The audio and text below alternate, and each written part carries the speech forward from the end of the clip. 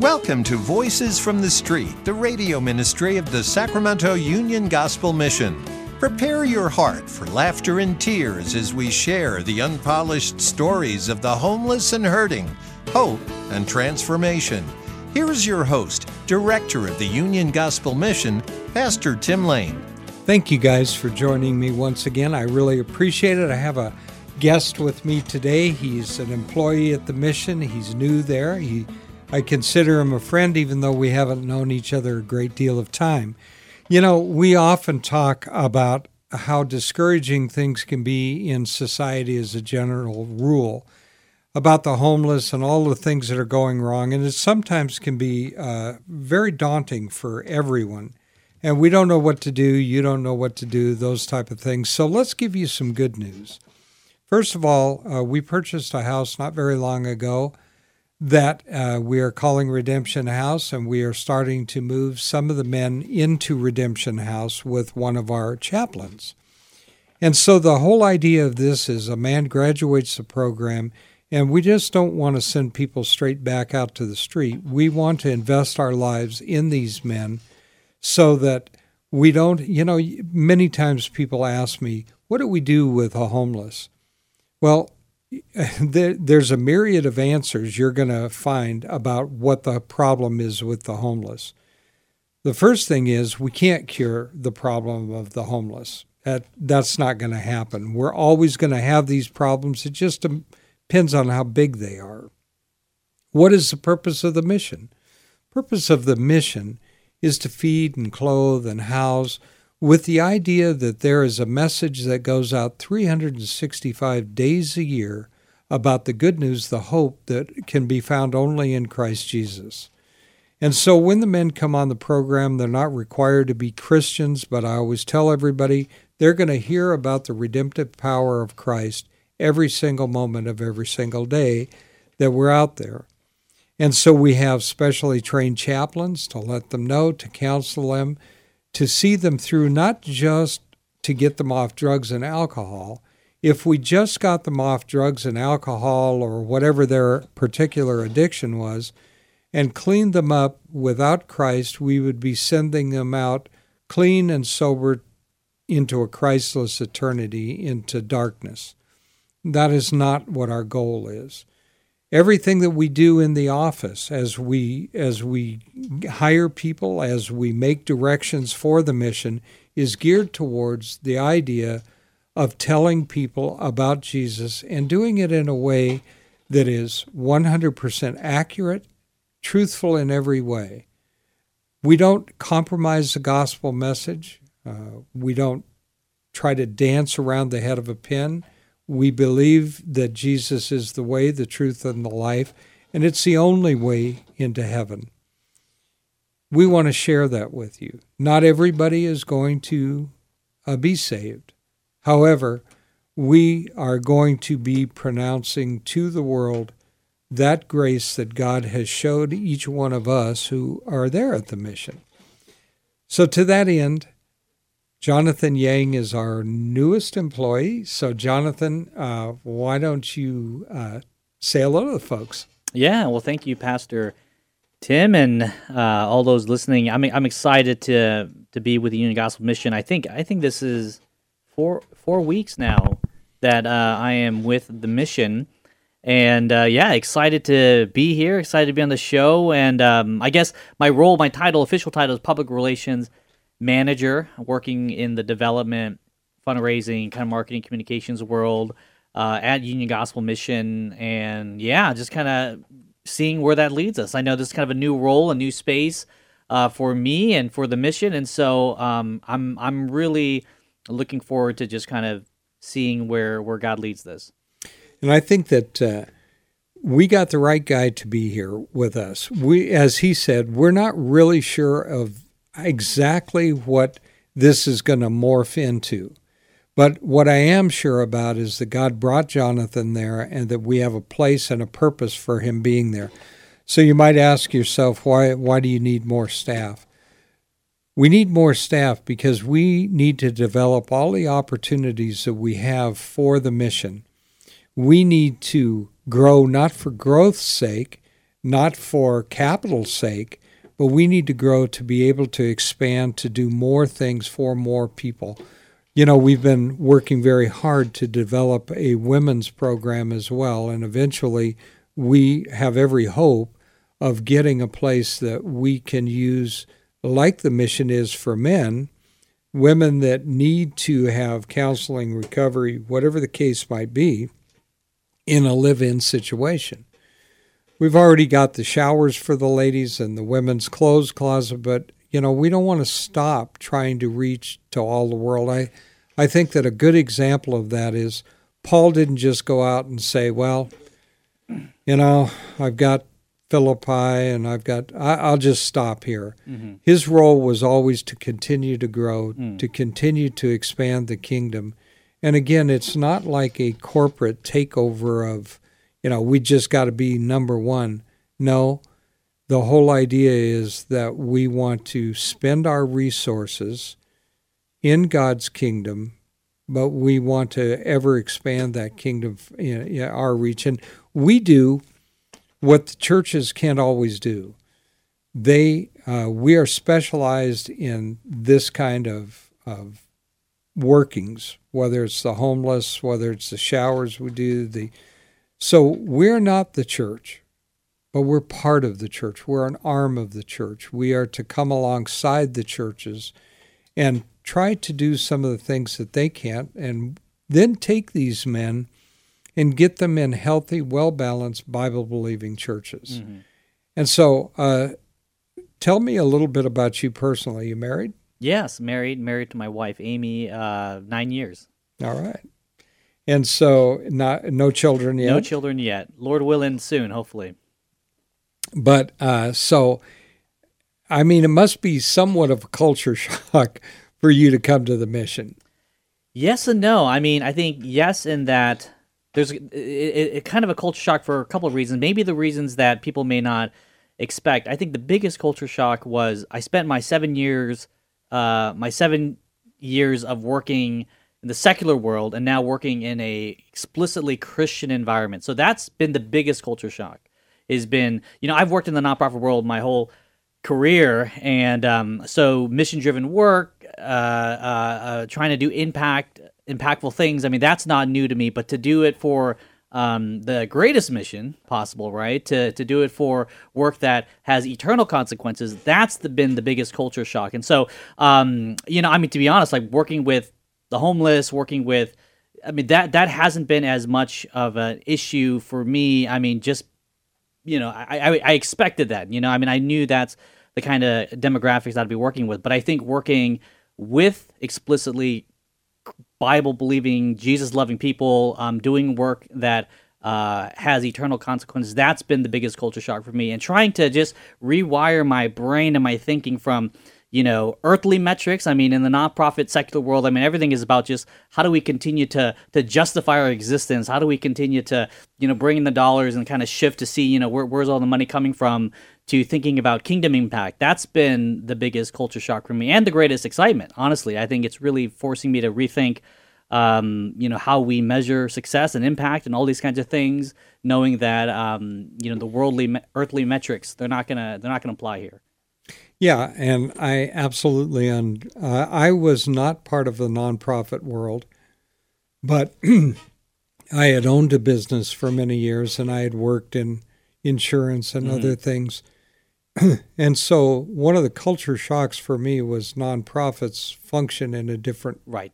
Absolutely, right. And unfortunately, so many people that are in faith-based organizations may not have much of a business background. Right. And so consequently, if you don't have the right people in place, you can really waste a lot of time and money. And one guy, I have always said that we take no government money because we don't do anything that will impact our message about Christ. And so to make it optional we just can't go there. Right. And so after I had said that on the radio, he wrote me a kind of an unkind letter. and said, why don't you crawl down off the cross and help more people? Okay, well, first of all, that's a misconception that because we are out there and we're asking for our donors to donate to us, that for some reason, if we would do less advertising, we could do more of that money to doing what we do. The reality is, if you don't keep your name out there, if you don't do the advertising thing, if you don't spend the money to do those things, you will soon dry up and have no impact on the community. Right. The question is not getting more money or donations to flow in.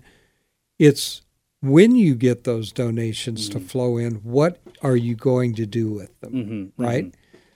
So Jonathan came to work for us, and Jonathan, I'm not trying to tell tales out of school, but obviously we could never pay you what you were used to doing. But there are other benefits, and by that I mean spiritual benefits that I'm sure that you will see, as I did when I came into the mission 18 years ago, right? Right. And so I think what I like about Jonathan, one of the things, there's many things to like, he's a likable guy, is the fact of his enthusiasm for the cause of Christ and his decision-making, and not just his, but his wife. Because I told him when he was thinking about the job, deciding where he was going to come to work, and we really wanted him to work with us, but that's always up to God. I think you probably remember I said, well, I want you to go and pray, but I want you to pray with your wife and talk absolutely. to her. For all the years that Olga was alive, I always consulted her with everything that we did. And I think that's what makes a relationship happen correctly. Absolutely. But it also works that way when we're in a unique situation. We are a mission, but we're a business too. Right. And it has to function in both capacities. So how do you see that symbiotic relationship? Yeah. Great question. That's such a good question. And I think, a parable from Luke chapter 16, I have really just been meditating on more than ever this past year, but just, most of my Christian life. I mean, it's probably one that I think gets people most confused because it seems confusing, but I think that it's just so deep, and it has a profound impact on the way I think about your question about the relationship between resources and business and the kingdom. And so, for those who don't know, Luke chapter 16 is the parable of the dishonest manager. And this is the parable where Jesus tells of there's this manager, and he is stewarding his master's estate and his stuff, and his master comes out and pretty much fires this guy. And he realizes, and we don't know the length of time between his firing and when he leaves, but he realizes, oh shoot, I got fired, I'm going to lose my job. And so he says to himself, well, I can't beg. I'm too proud to beg, and I can't do labor work. And so what am I going to do? He says, I know what I'm going to do. And what he ends up doing is he gets all the people that owes his master money. They owe him some stuff, and he says, how much do you owe? You owe X amount. Okay, write down 50% less of that. How much do you owe? Okay, you owe that amount. Write down less of that. And so he is trying to essentially use his position and use the resources that he has to make friends for himself, because he's trying to secure a future for himself. He knows he's going to get fired. He knows his time is limited. So he uses that which is not his own to secure a future for himself. And Jesus says that the master comes back and commends him for his shrewdness. Right? The master comes back and says, wow, you're really shrewd. And Jesus sort of takes this, and he says these really profound statements. He says, make friends for yourself by means of unrighteous wealth, so that when it fails, they may welcome you into the eternal dwellings. And man, I mean, this is just, and then it goes on. I mean, the whole thing is just so worth studying, and just you can spend a lifetime thinking about this. And all this to say, to answer your question, the way I think about the relationship between resources and kingdom work and business is that, people like Elon Musk and Jeff Bezos, they spend billions to build their empire here on this earth. Elon Musk wants to send people to Mars. That's great. Jeff Bezos, Amazon's going to be the world empire. You got billionaires trying to win things of this world, but Jesus says that they're going to fail, right? All these things are going to fail, and when it fails, what's going to happen? And my hope is that we would use that which God has given us that's not our own, that which is limited and that which will fail. And hopefully people on the other end will say, hey, thanks for using that money, that resource, all that to bring me into the kingdom. And so all that to say is I think it totally matters the way we think about business, the way we utilize resource, the way we steward things. But I think for me, the end goal is how we're going to use this to be shrewd, like Jesus is saying, to win people over for eternity. How do we use the money that we earn, the microphones, the technology, the internet, all this kind of stuff? How do we use this to ultimately advance kingdom interests and eternal things? And so I think that's the part that Jesus is saying, hey, if you're really shrewd, you know that this time is short. Use that which is not your own to secure that which is eternal. And so that's kind of a long and drawn out answer to the question of, I think the way I think about business and operations, and especially in the kingdom world now, is how do I use all this? How do I steward the money people are giving us for eternal purposes, for kingdom purposes? And that's the question that keeps me excited right now, and that's what I'm hoping to do at UGM. Yeah, and of course you chose a parable that has been debated and argued about for years. Absolutely. But to your point, we need to do everything that we can legally and morally so that we can draw in, so we can use that to build the kingdom, as you said. Sometimes donations are going to come from people that may not be interested in the kingdom, but they're only interested in feeding the homeless. Right. And, it's like if you send in something and it's designated, well, then we use it as you intended it to be. Absolutely. We have different designated accounts. That's all part of integrity. But we know that the most important thing that we can possibly do is tell people about Christ. It still takes, it's like a missionary. Missionary can have all the good intention in the world, but if the money isn't there to send that missionary over there, if they can't sustain their living while they're there, they don't get the opportunity to tell people. Mm-hmm. And so that's one of the aspects that we have to look at it from the business type point of view. Mm-hmm. But we can never let the business part of it overshadow what we truly are trying to do, and that's be a mission within the city, right? Right. And it is an amazing thing to me over the last 18 years, Jonathan, that I've been there. I have had lunch with millionaires and prayed in the afternoon with homeless people. Mm-hmm. And I have program guys that want to talk to you and businessmen that want to talk to you. And you know what? It's all part of the work of the kingdom, isn't it? Right. So there's nothing vulgar about trying to expand our donor base or whatever. Absolutely right? not. Absolutely not. No, absolutely not. I think, again, the question is, what really matters at the end of the day? And suppose this hypothetical question, right? It's totally hypothetical, but let's say I went to somebody, a fellow Bible-believing, Jesus-loving Christian, and I said, hey, $10,000 will get this person to heaven. Like, okay, that's obviously not the gospel, but suppose I said that to them. I said, hey, if you pay $10,000, this person's going to go to heaven. Any right person in their mind would be like, that's it? It reminds me of the ending of the movie Schindler's List. He's there with all the people that he saved, and he kind of goes to this just kind of crisis, and he's like, this pin was could have had 3 people save people. This car, why'd I keep this car? That could have been 100 people. And so I think that's the kind of attitude I'm having of like, okay, the only reason why we're trying to increase funding is if it's going to be pointed for eternal purposes, right? Correct. At the end of the day, when we're all said and done, wouldn't we want to look back and say, oh, that, man, $10,000, what's $10,000 compared to, one person in eternity? What's $10,000 to get somebody into the New Life program or whatever for the opportunity for them to hear the gospel? That's just one less vacation. That's, a couple of weeks where I'm not going to eat steaks and lobster or whatever, but you're going to have eternal consequences. So that's the way I think about it is, we're not growing for the sake of growth's sake. But it's really, if this actually has eternal consequences, then it's totally worth it. And if more people, again, like-minded people see that, I think that's the thing. We're not coercing people. Like, I'm not forcing people. We're not trying to manipulate people or trying to swindle them and like, hey, give us your money. It's if you see the value in this, and if this resonates with you, then I think that's what we're trying to do.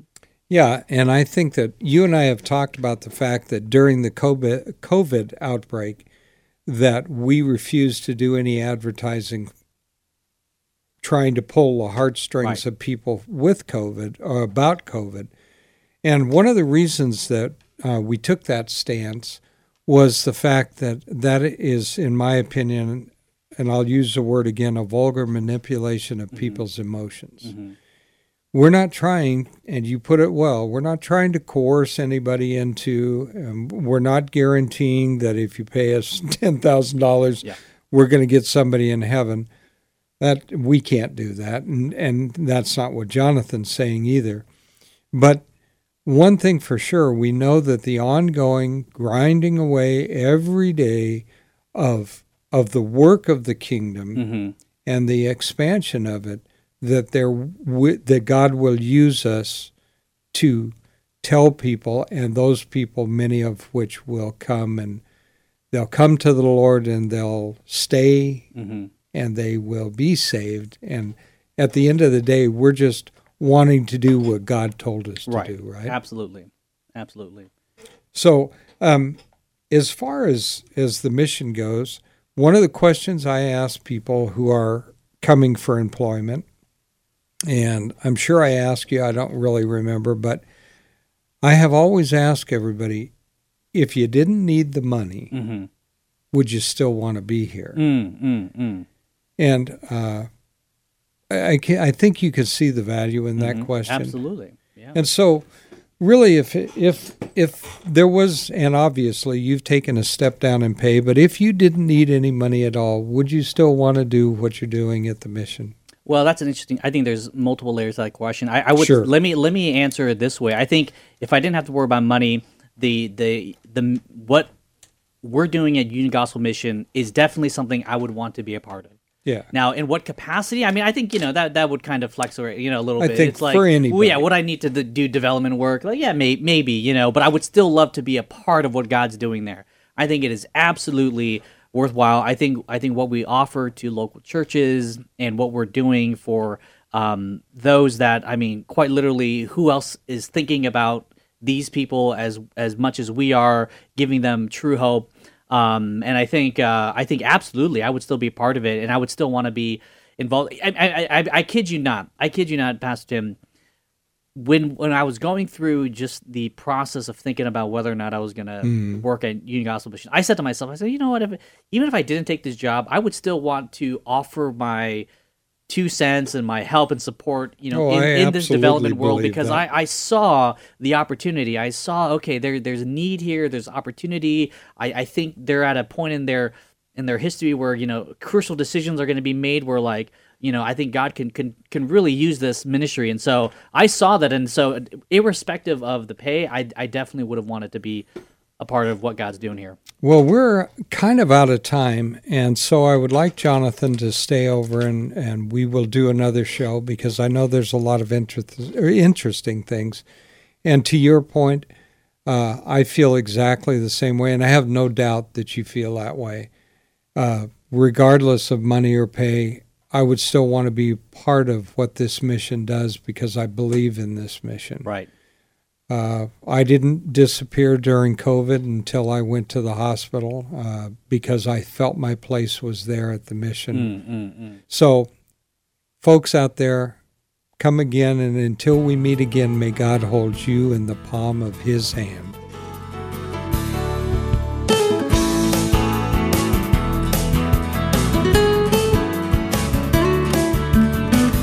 You've been listening to Voices from the Street, the radio ministry of the Sacramento Union Gospel Mission. If your heart's been touched and you want to know more about the work of the mission, log on to UGMSAC.com, UGMSAC.com.